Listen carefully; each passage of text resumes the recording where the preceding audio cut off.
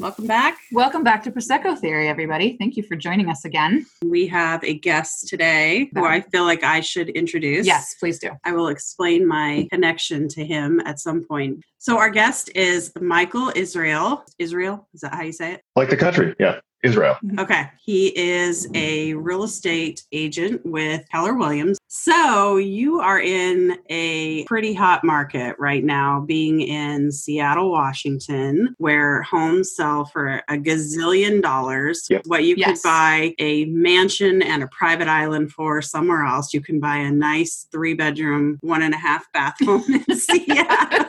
With a fence that needs to be replaced. Right. Yes. So before we go down that rabbit hole, Michael, welcome. Thank you. I appreciate it. So why don't you tell us how you got into the real estate field and what made you decide you wanted to become an agent? Well, yeah. So first of all, again, thanks a lot for the opportunity. I appreciate being asked to join your podcast. I got into real estate actually fresh out of college back in like the early 90s and did that for just about a year or so. Sure, you want to put that data marker there? I graduated college when I was 7, though. So, oh, perfect. Oh, yeah, I was quite advanced. I forgot that you were a genius. We talked about that. Right. I was supposed to mention it. Should I disclose my IQ now or is that coming later? Ooh, save it so we can wow them with it later. Yeah. Okay. All right. So I sold real estate for John L. Scott back in the early 90s, specializing in North Seattle, Northeast Seattle. I'm a Seattle native myself.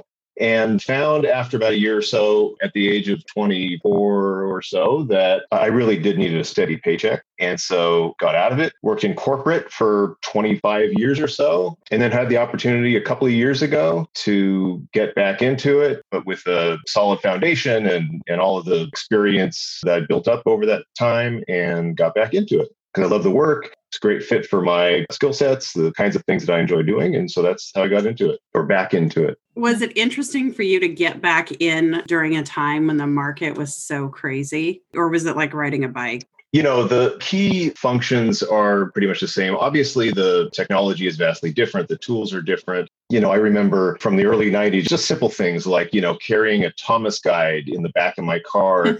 What the hell is that? What's a Thomas guide?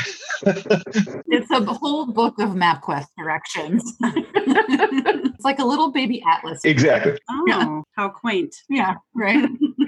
And, I wore a pager. I was not a drug dealer nor a doctor, but I wore a pager. So it felt really important. If I had a pager at 7, I would have been paging people boobies all day long. You can either get heroin or a nice split level from that man.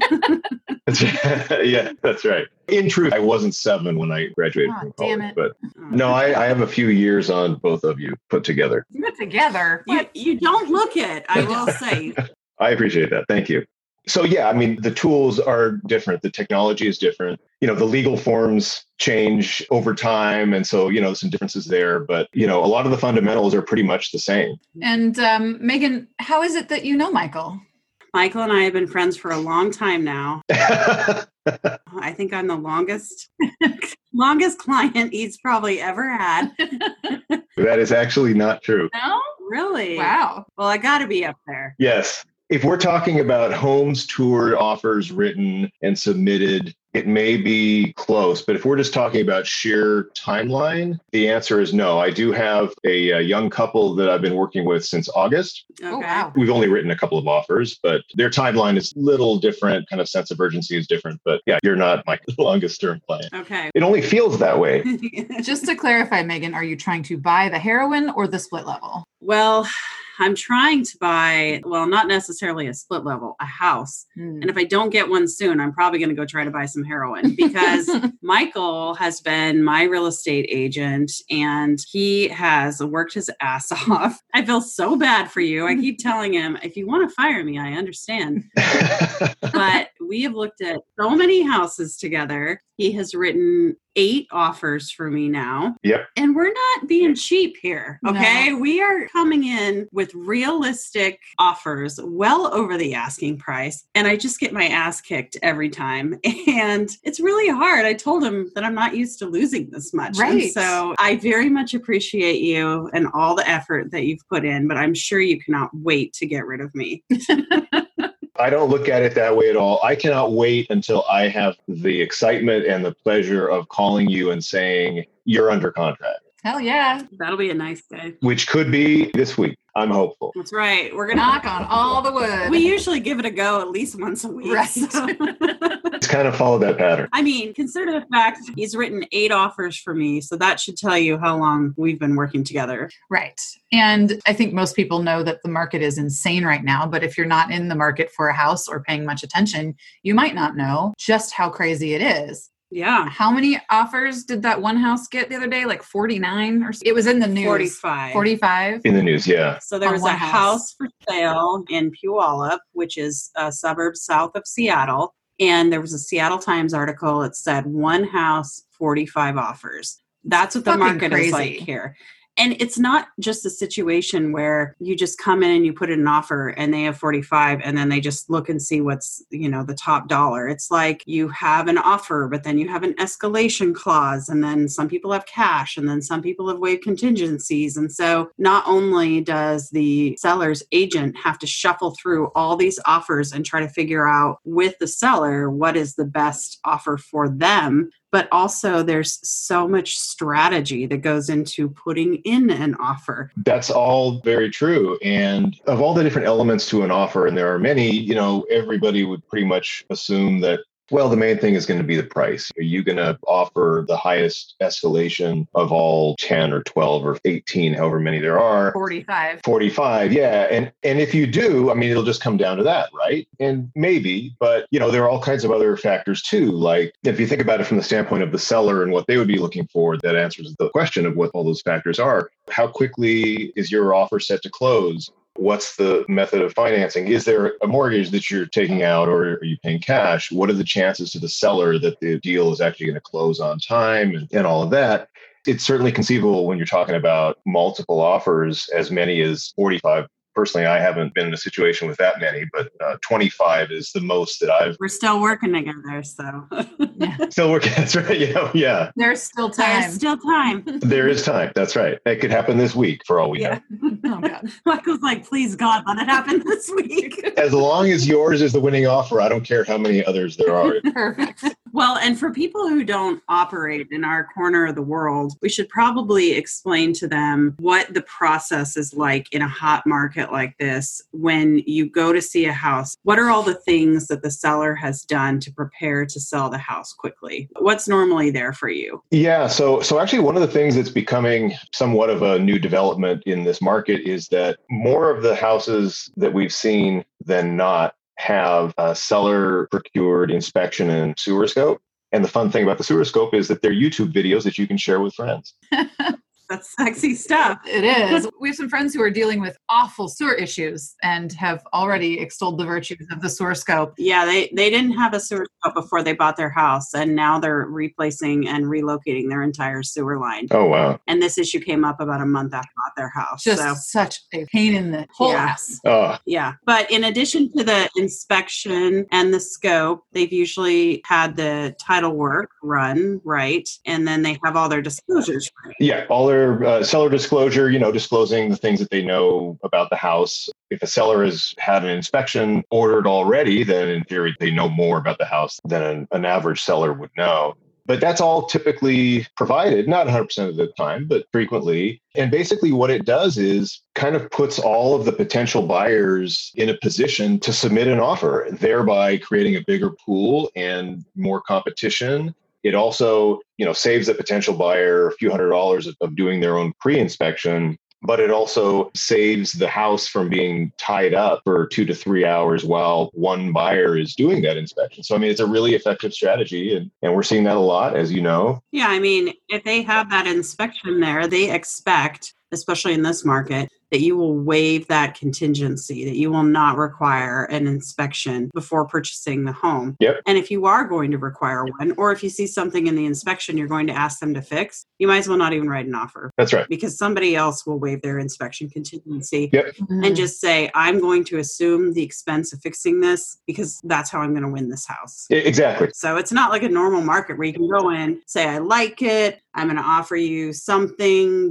maybe it's not your full ask, and I'm going to make it contingent on inspection, and I'm going to make it contingent on financing. Like that used to be normal. Yep. Now, no, you can't have any of those contingencies, or you might as well just not even write it up. Well, and also, am I right that typically in a normal market, it wouldn't be that every single house has an offer review date? Like they just sort of have the offers come in when they come in. That's right. But right now, every single house, it goes on the market and within a week, there's an offer review date and they've got at least 10 pieces of paper in front of them. And unless, it's so fast. Another thing we've seen is the early offer, where somebody basically says, I'm going to disregard that offer review date and try to knock your socks off with an offer so that you just say, wow, it's not going to get better than this, and I'm going to take it. And then you basically eliminate the competition. I have lost houses that way.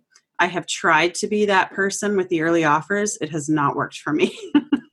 I'm curious about that actually. And Michael, maybe you can speak to this a little bit because you've lost the houses to that and you've tried to do it and it didn't work out. In my mind, if they get such a good offer before their offer review date, wouldn't that say to them, I've got something here? And if this is coming in early, what the hell am I going to see 3 days from now? Totally. Yeah. That just happened. I put in a very aggressive offer on a house on Friday, or Michael put it in for me. Let's be real about who's doing the work here. They didn't accept it, presumably because they were confident that they were going to get similar offers on their offer review date Tuesday. But they're also taking the risk that when their offers do come in and they have escalation clauses, they don't escalate as high as what I offered with that early offer. Right. So then they could be leaving money on the table. So that's strategy for the seller too. Like, do I want to roll the dice? I mean, I have seen stuff come on the market and then it's off one day later because people just took an early offer. So. Yeah, as you know, I mean, there have been a couple of examples of that where houses that you were interested in that we were prepared to write an offer on where there were offer review dates, and knowing that there's the possibility that somebody could come in with an early offer, I'm careful to communicate with the listing agent saying, hey, I am working with a buyer who's interested in writing an offer. If you get anything early, let me know and we'll put something together. Which you would think that a listing agent would do because it's in the best interest of their seller. But twice now, that actually hasn't happened that way. The seller has accepted an early offer without the agent having communicated with me and whatever other agents there are with buyers that would have done the same. And then, of course, we've tried it on your behalf a couple of times, the early offer. And unfortunately, the seller has kind of stuck to their plan. One never knows what the seller, with the guidance of the listing agent, is going to decide to do. But yeah, as the data shows the way that the market has been, and with the benefit of that data to reflect that, listing agents and sellers have been extremely confident about what they're going to see at the time of their offer review date. You know, you'd think an offer of 20% over list should be enough to just kind of knock the seller's socks off and make them think, oh my God, I'm just going to take this. Which I've given, by the way. Yeah. Yes, you would think that would do it. But yeah, I mean, some sellers have decided that, you know what, I'm going to take my chances and wait a few days and see what else comes in. So is this area, I'm looking in the Northeast Seattle area. And what I understand from you is that this area might even be a little more challenging when you're considering Seattle Metro. Is that accurate? Yeah, just to throw some numbers out, not to bore your listeners with too many numbers, but yeah, the area that you're looking at specifically, on average, and we're talking about March month to date, so really current data, the sale to list price ratio is 11.5% over. So escalating 11.5%, again, that's average. So average. Yeah, you've seen higher than that. There's only one other zip code or area of Seattle, which is kind of around Ballard, a little bit north of Ballard, that's got a higher average escalation, which is just under 13%. But yeah, unfortunately, that is, the area that you're looking at happens to be one of the hottest just in terms of the escalation. It's too bad that I won't let you leave our area. I won't let her leave. I think there's, I'm just speculating because I don't know, but I think there's a school component to that. The schools are highly rated around this area. And there's just way more buyers than there are houses. So that inventory has been low. I mean, How long about, would you guess, has the inventory been such that there are more buyers than there are houses? A balanced market is considered to be like 4 months of inventory, where if it's less inventory than that, it's considered to be a seller's market and, more would be a buyer. I mean, it really hasn't been a balanced market for several years. It really has been a seller's market just from that definition alone. for quite some time, not just in the last year or so. But there's no question that the last year has been really hot from the standpoint of low inventory and year-over-year sales being way up. Are you surprised that given COVID, job loss, and instability in the economy in general, that the real estate market has still been so crazy hot? Yes and no. Just prior to the shutdown here, which officially in Washington State, it was like March 25th last year. 1 year ago. Yeah. But just prior to that, we're talking like January, February, and then the first part of March of 2020 was really hot. The real estate market here was really hot. And then of course, there was the shutdown. And so things were frozen for a couple of days, but then opened back up with limited activity because of COVID safe restrictions and whatnot that lasted, end of March and then into April a little bit. But really, the market rebounded pretty quickly in May. And from May all the way to right now, it's been pretty brisk. And even with kind of typical fall downturns, 2020 was still hotter than previous years. Do you think that's a function of the interest rates? Yeah, the interest rates are at historic lows. And it sounds like a cliche, but there's no question. I mean, if you're talking about an interest rate under 3%. I mean, that's what motivated me to start looking. Yeah, right. I think the first interest rate that I paid on the first place that I bought was, I think it was like 10% or so.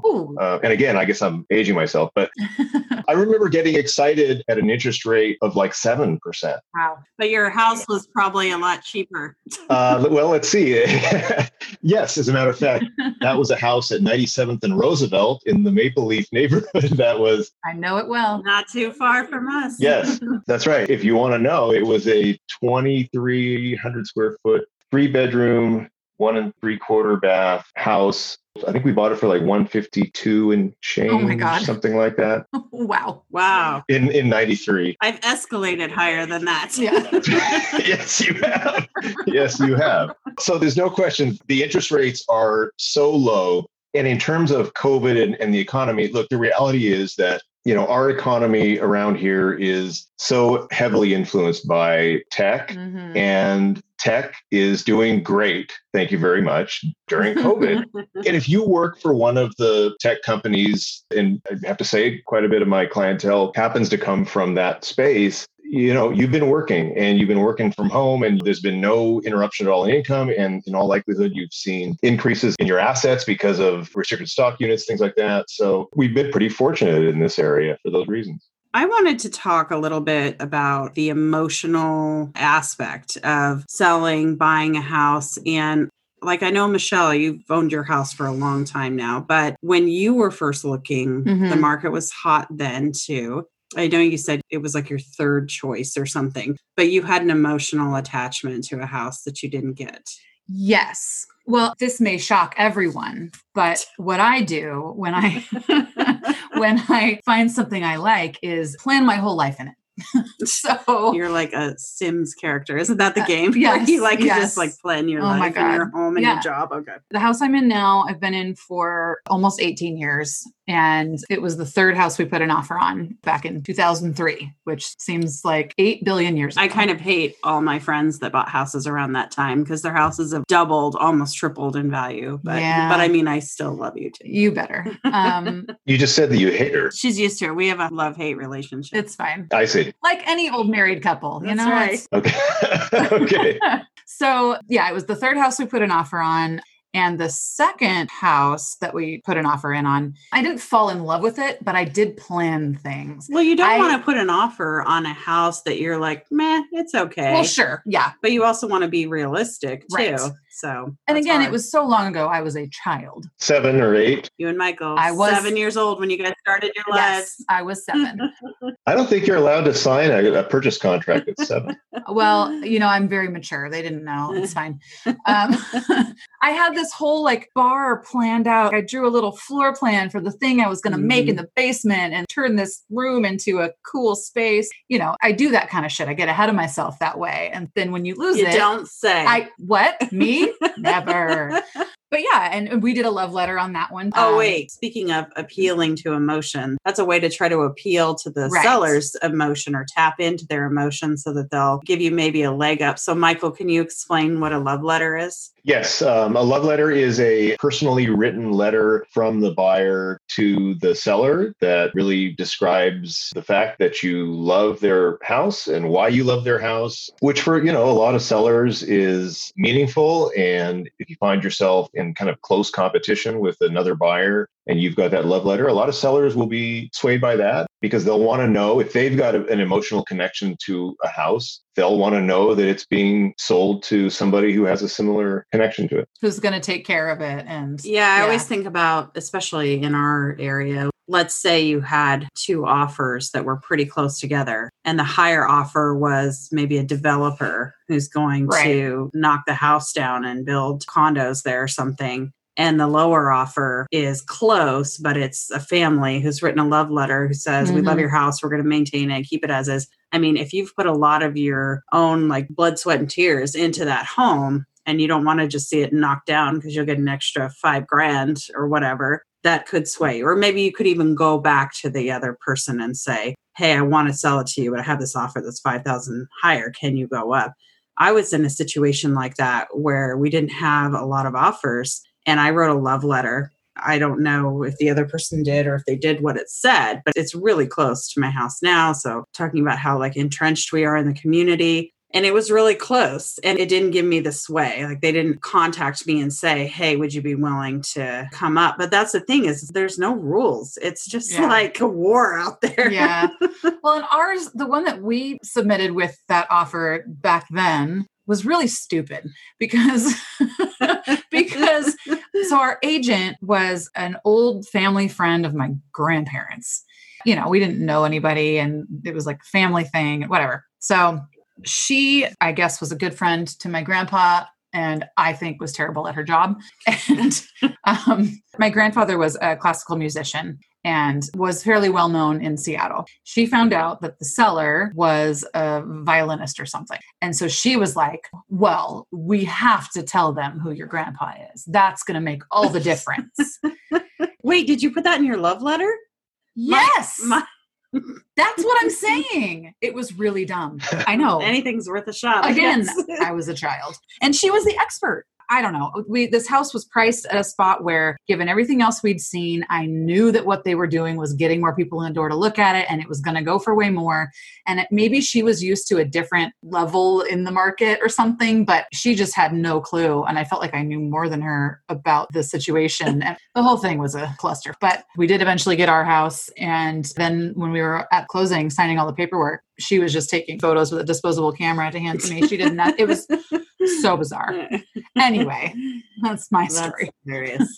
So, Michelle, this was house number 1 or 2 of the 3 that you made offers on? 2, yeah. Do you know how many other offers there were in the first 2 attempts? I have no idea. It's possible I knew then, but it's a long time ago and I'm drinking. So, okay. To be clear, Michael is not. He is remaining completely professional on this. Professional with his water. I'm drinking water. Michael, so I'm not like a super outwardly emotional person. And I know that a couple of the houses that I've lost kind of felt like a gut punch, like, oh God. And I've definitely whined to you, like, I can't keep doing this. Meh. And then the next day I'm like, I see more houses I want to look at. So it's like dating. Yeah. Just like dating. There's definitely emotion on the buyer's side too. And I'm just curious if you've ever had anyone lose it on you, like sobbing. Because I feel like every time I get an offer that's not accepted, we have a mini therapy session where you're like, yeah, that's right. And I'm unqualified, believe me. Here's what I know about the offer they took. If it makes you feel better, you say all these things to try to keep my hope alive and keep my spirits up. So it's become this routine where like we submit an offer, I don't get it. Michael calls me, we have a therapy session, and then we go out and do it again the next week after looking at a bunch more houses. Glutton for punishment. This is why I think he's probably ready to get rid of me. But have you ever had anyone just like with a hugely emotional reaction? No, I haven't had somebody that's had hugely emotional reaction. I mean, I've definitely dealt with some pretty deep disappointment. I had one client the greatest number of offers that I've competed with or that a client of mine has competed against has been 25. That's still just insane. Yeah, no, it's ridiculous. I mean, when you think about an agent telling you your client's offer was in the top third, you know? Yeah, there were certain elements to the house that just really fit on a very personal level for him. And so he was pretty disappointed. But I haven't really dealt with somebody kind of losing it. What I have dealt with, though, is clients that have gotten really discouraged and kind of stepped away for a few weeks to the point where they just weren't interested in seeing anything else. You know, they had to kind of regroup, exactly, and get their minds back into it.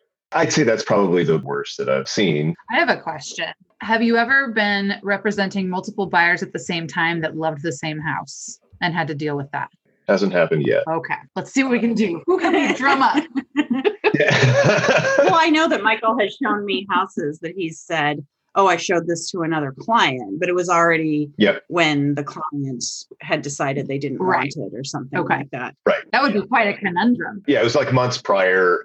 You know, depending on the circumstance, there could potentially be a conflict of interest. Right. What would it take, Michael? Just curious, in that situation, what would it take? What she's asking is, what is your bribe? What's your price? I think I heard something about $5,000 worth of wine. Was that right? But you know that I'm drinking water, so.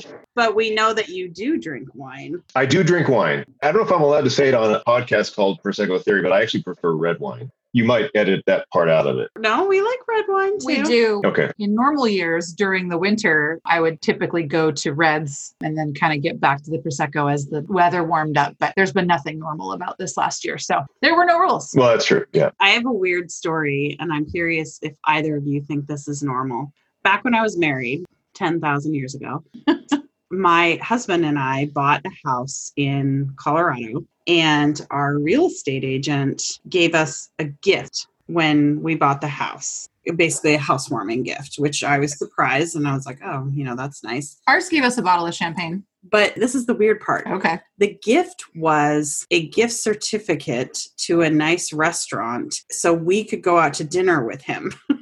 With him? And celebrate. With him? Yes. Wow. I mean, I met him through family and maybe stuff. Maybe he wanted to be your third. Thruple it up. You never know. That's pretty presumptuous. Yeah, it was. That's so strange. I feel like what I'm getting is that you guys think it was weird. Mm-hmm. Yeah. It's funny. That actually reminds me, there was a similar kind of a storyline in an episode of Curb Your Enthusiasm. But yeah, that does seem kind of strange. If the whole premise was you're going to be going to dinner with me. Right. Yeah. I really like this restaurant. So did you go? We did. Was it weird? Yes. It was. Was it the three of you or did your agent have a +1 too? Oh, no, it was the three of us. Huh. He wanted to be your third. But Michael, I know you way better than I knew him. So if you want to have dinner together when I buy a house to celebrate in 6 years when I get an offer accepted, we can. I'm looking forward to presenting you with a lovely gift basket that you can enjoy with your family and with Michelle. Aww. Comfort of your new home. With me. She'll share it with me. Yeah. Whoever you choose to enjoy it with. We did discuss one of the houses that Megan liked a lot is on one of those streets in Seattle that has now been closed permanently to be a safe street, right? So it's not open to through traffic. It's only open to local, like if you live there, right? Right. And I was discussing with your daughters how it's okay that I drive on it because I live with you part-time. So yeah, my daughter was glad to hear that as well. Yeah, it's like another custody arrangement, but you're an adult. Yeah, but I come and go as I please. So speaking of my daughters, that's another interesting emotional component because they're old enough that they want to go with me to look at the houses because they want to plan their lives in them like I do. Right. Well, yeah. Put their 2 cents in, I was going to say, but they do want to be like, oh, they're fighting over who gets what room as we're leaving a house. And I'm like, we haven't even put a freaking offer on this house. Calm down. Just like me, they're getting more thick skin. In the beginning, when we weren't getting houses that we put offers on, they were really disappointed. And now we put offers in and we sort of assume we're not going to get it. But they'll ask me like, did we get the house? Did we get the house? And I'll be like, no, someone else got it. And they're like, okay. What are we doing tonight? They just kind of move What's on for dinner? because they're so used to losing now. Oh my God. I like what you said about that. You're not used to losing. Like normally, if you lose something, you can adjust, you can make changes and then go back and win. And to be clear, Michael has been a great coach. Yeah. We've made a lot of adjustments in our strategy and I feel like we keep getting like closer and closer. So, but there's only so much you can do when you're working in very specific parameters. Yeah, but the thing is that I feel like I'm an educated professional who kind of works in this space. But there is no way I would have been able to navigate this without Michael. I mean, this is like a big head game. You have to know what you're doing. You have to have a strategy. I just feel like you can't, especially in this market, just think, I don't need an agent. I'm going to go do this on my own. Like, you need an agent, and you need an agent who knows what they're doing.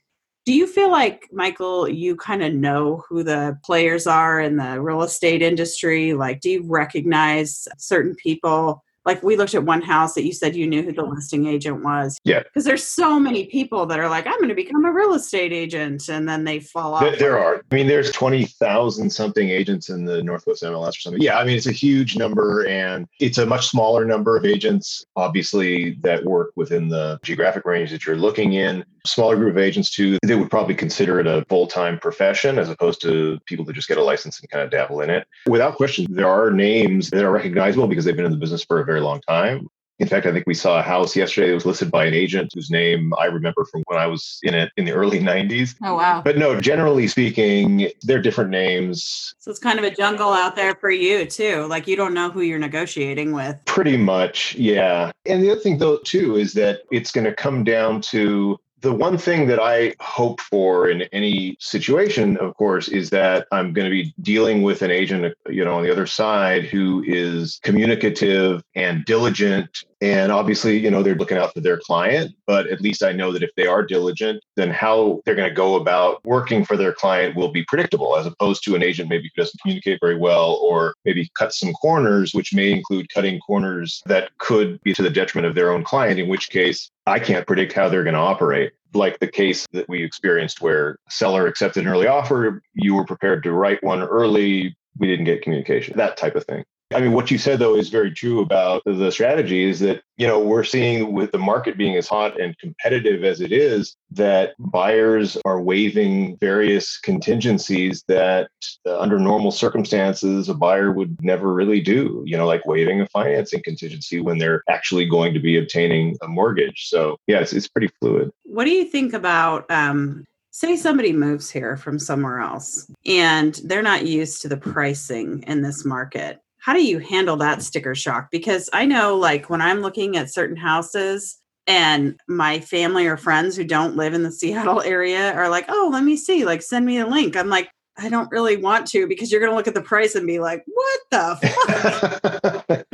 Because I was joking at the beginning of this about how you could buy a private island for the cost of a house in Seattle, but average homes in Seattle are selling for $1 million right now. And I know you and I have looked at some houses together and I look at you and I say, does this look like $1 million home to you? Not that I'm going to pay $1 million, but the escalation has been so crazy, hundreds of thousands over ask, that somebody might pay $1 million for a residential 3-bedroom, 1 or 2 bathroom home that's in a nice neighborhood. Yeah. I mean, how do you address the sticker shock? That's a good question. If you're talking about somebody who is somewhat new to the area, I mean, in that scenario, they are probably renting now. And if they're renting now in this area, then they already know the cost of housing, whether it's buying or renting, is very different than it is in Omaha. Yeah. So for somebody that right now is paying, who knows, $2,000 a month for a little 1-bedroom apartment somewhere, and they're trying to manage working from home, and it's a young couple or something along those lines, if they've got a little bit of money saved up for the down payment, their monthly mortgage payment, when you add in all of the costs, are probably not going to be that different than their rent payment. So it's a little easier to think about it from that standpoint that, your housing payment per month is not going to be that different, assuming you've got, something to put down. But yeah, if you look at it from the standpoint of, oh, wow, this is what 700,000 gets me in North Seattle, that's it, then it's tougher. I look at my own house and I'm like, wait, what? Because I've been there so long and I spent way less on it than it's worth now. That's got to be part of the equation, though. People that are in your exact situation that are selling their house. I mean, I looked at one house that the people had just bought 3 years prior, and they'd put some work into it, but their listing price was almost double what they paid for it. Mm-hmm. Because all that stuff is public record. And I had a heart attack. But did I still put an offer in on that house? Yes, I did. Did I get it? No, I did not. So this is just the reality of the market, though. It is bananas. I joke around and say you got to pay to play, because even your down payment, if you're just taking a small percentage of the sales price, well, the sale price is so huge that even a small percentage of that is huge. Big number. So if you don't have a down payment, you're fucked. Well, and, being nearby, being adjacent to you going through this process has definitely made me kind of think, I could get a lot for my house right now. And I've got a fair amount of equity given that I bought it so long ago. And okay, well, think about it. But then where the hell would I go? Because I would run into the same thing that you're dealing with right now. Well, you'd probably have a similar house payment to what you have now. You would just be taking all that equity you have and putting it into another home. I mean, depending on how high you want to go. But yeah, you're not going to. I still don't want to leave our neighborhood, though. So where am I going to get a house? It's not going to work out. Right now is not a good time to ask me that question. That's what I'm saying. So, Michael, can you represent me? I'd like to look at every house that Megan's looking at. Michael's probably like, I could not deal with both of you. Shit. I would be happy to. But wait a minute, though. But you pretty much have seen every house that Megan has looked at. That's true. That's true. Yeah. For the most part. I need a second opinion. And since Michelle spent so much time with me, she knows what my taste is. So Michael's had the very fortunate opportunity to spend some time around Michelle as well. That's right. Someday you will escape our grasp. It's important that we make sure there's room for a little podcasting corner. That's right. And that there's somewhere for me to sleep if I need to crash. Because like I said, I live there part-time. So. Taking notes, Michael, or this is shit you already know? Yes. No, I have this. I've already logged this in your contact your file. Yeah. So what is it like for you personally? Like you have a girlfriend, I know. Sorry, ladies. I know He has a really nice voice, but he does have a nice voice. Thank you. How is this on your relationship? Because I know you've been on the phone with me at like 10:30 at night. And on a Friday. You're like clicking away on your laptop trying to help put my offer together. I mean, is it frustrating or is it hard when you're trying to have a personal life, but you have to be like on all the time in this market and ready to move at any time? My girlfriend has been very supportive, and also her job. So she represents a makeup brand. And so basically her clientele are retailers. So she has somewhat of kind of, I guess you could say, a retail type of schedule, which actually works out pretty well in terms of coordinating with real estate schedule. Neither of us has to start particularly early in the morning if we don't want to. That sounds lovely. But it also means that, weekends usually means working, but we kind of, take time when we can throughout the week. But no, she's been very supportive. The truth of it is I really do enjoy a lot of the different aspects of the work. And, if I happen to be juggling offers for multiple clients kind of around the same time, then, it gets to be a little bit more stressful. But if I'm able to kind of manage the time and focus on sequencing the work so that I'm really doing my best for each client individually, then it works out well. And it hasn't really been a problem. The one thing that I will say, this without question has been a kind of a realization, particularly as you've talked about, your kids doing school online, is I've got 2 kids, but they're older out of the house. One is 26 and the other is a freshman in college. There's no question, though, that if my kids were younger and simply needed and wanted more of my attention and wanted and needed help with online schooling or homework or whatever, I mean, that would be a problem. There's no question. I mean, fortunately, they're older and obviously don't need that help and oftentimes don't want my attention. So it works out. We're still waiting for that day. Yeah, lucky you've actually gotten to hear all of the stories about online elementary and middle school from Megan's daughters. I actually was going to say that when we very first started working together, I think the first couple houses, I didn't bring my kids. And then I started bringing them because they wanted to come. And one of the things that I really appreciated about working with you is that without me even saying anything, you were asking them, what's important to you guys? What do you like about this house? What's your favorite house so far? And that's really cool because they're a big part of the decision for me because it's a house for the three of us.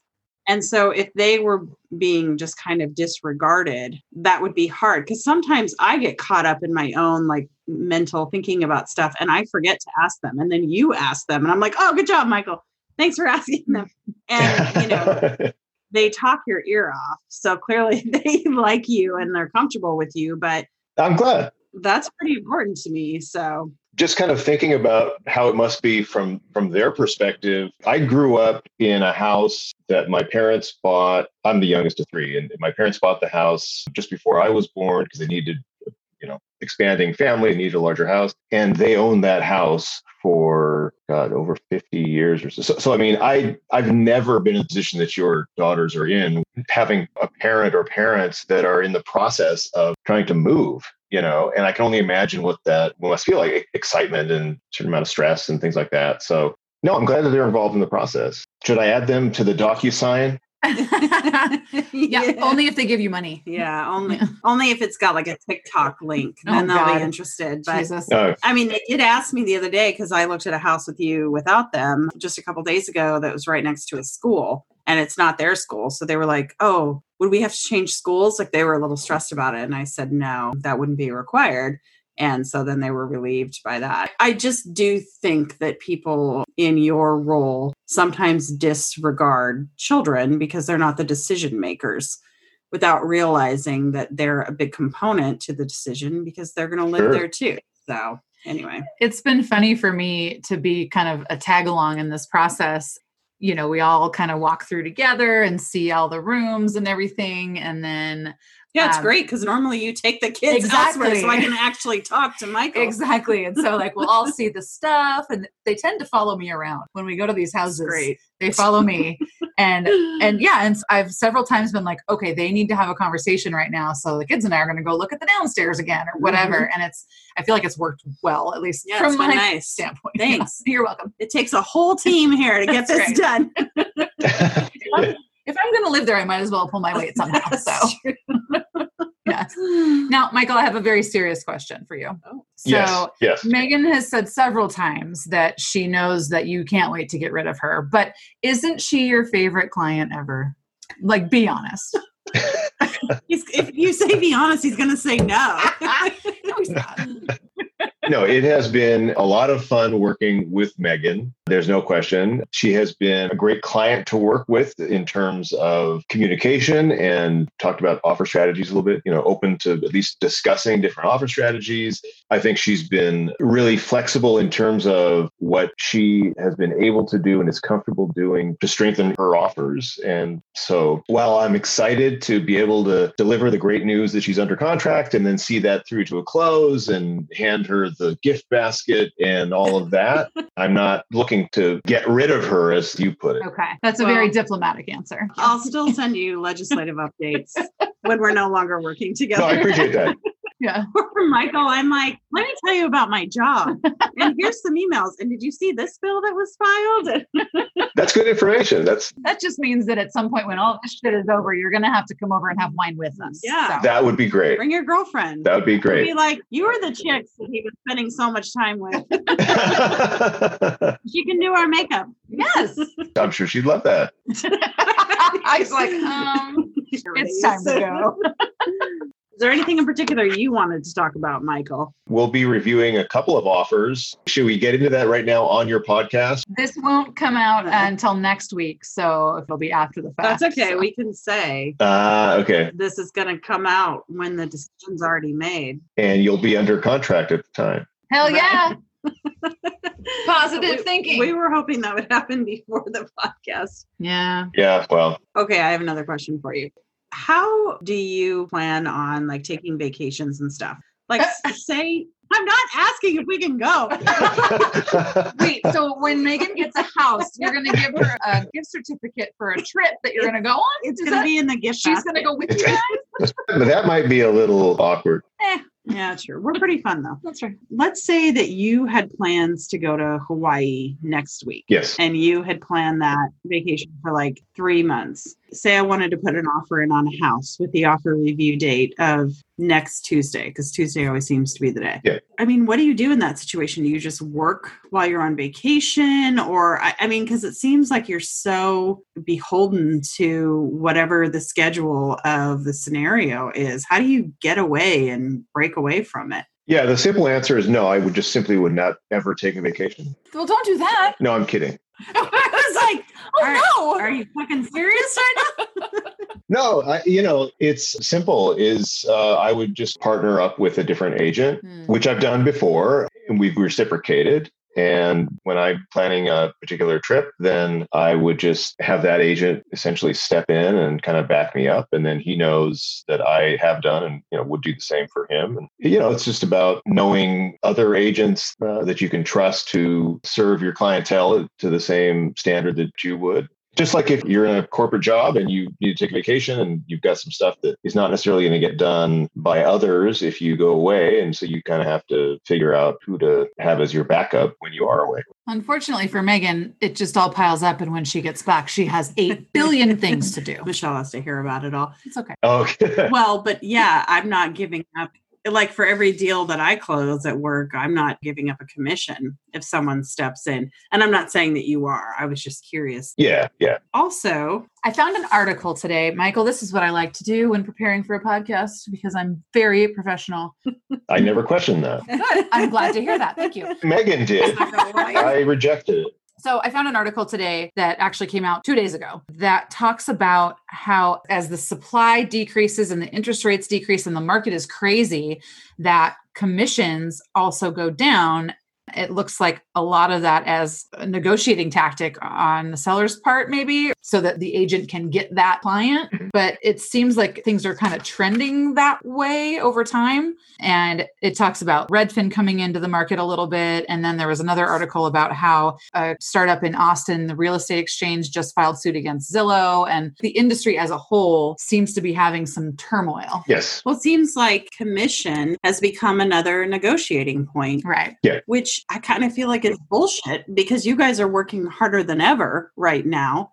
Like, how does it work when there's a listing and they say, this is the percentage we're willing to pay the buyer's agent? Do you write an offer and put your normal commission amount, or what do you do? Yeah. So in terms of the trend, there's no question that you mentioned Redfin. I mean, Redfin has been certainly a big player that's contributed to that trend because of their low commission on listings. Now, of course, they still, for the most part, offer the same selling office commission. So it's a little bit deceptive. A seller might think, oh, I'm only paying 1%. Well, yeah, but that's just the listing side. Oh. You're still also paying the full amount in most cases for the selling office. And if you don't, then a buyer's agent doesn't have to show a property that doesn't offer a selling office commission. It would basically be like asking buyer's agents to work for free, which they don't have to do. So No, they don't. And then to your question, Megan, there are mechanisms to account for that situation, namely a buyer's agency agreement, where if, for example, there was a property listed where the selling office commission offered was only 1%,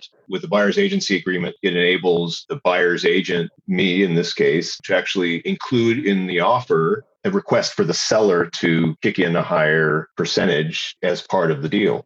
The good news is that the vast majority of houses listed are offering like a 2.5-3% selling office commission. So it's generally not an issue.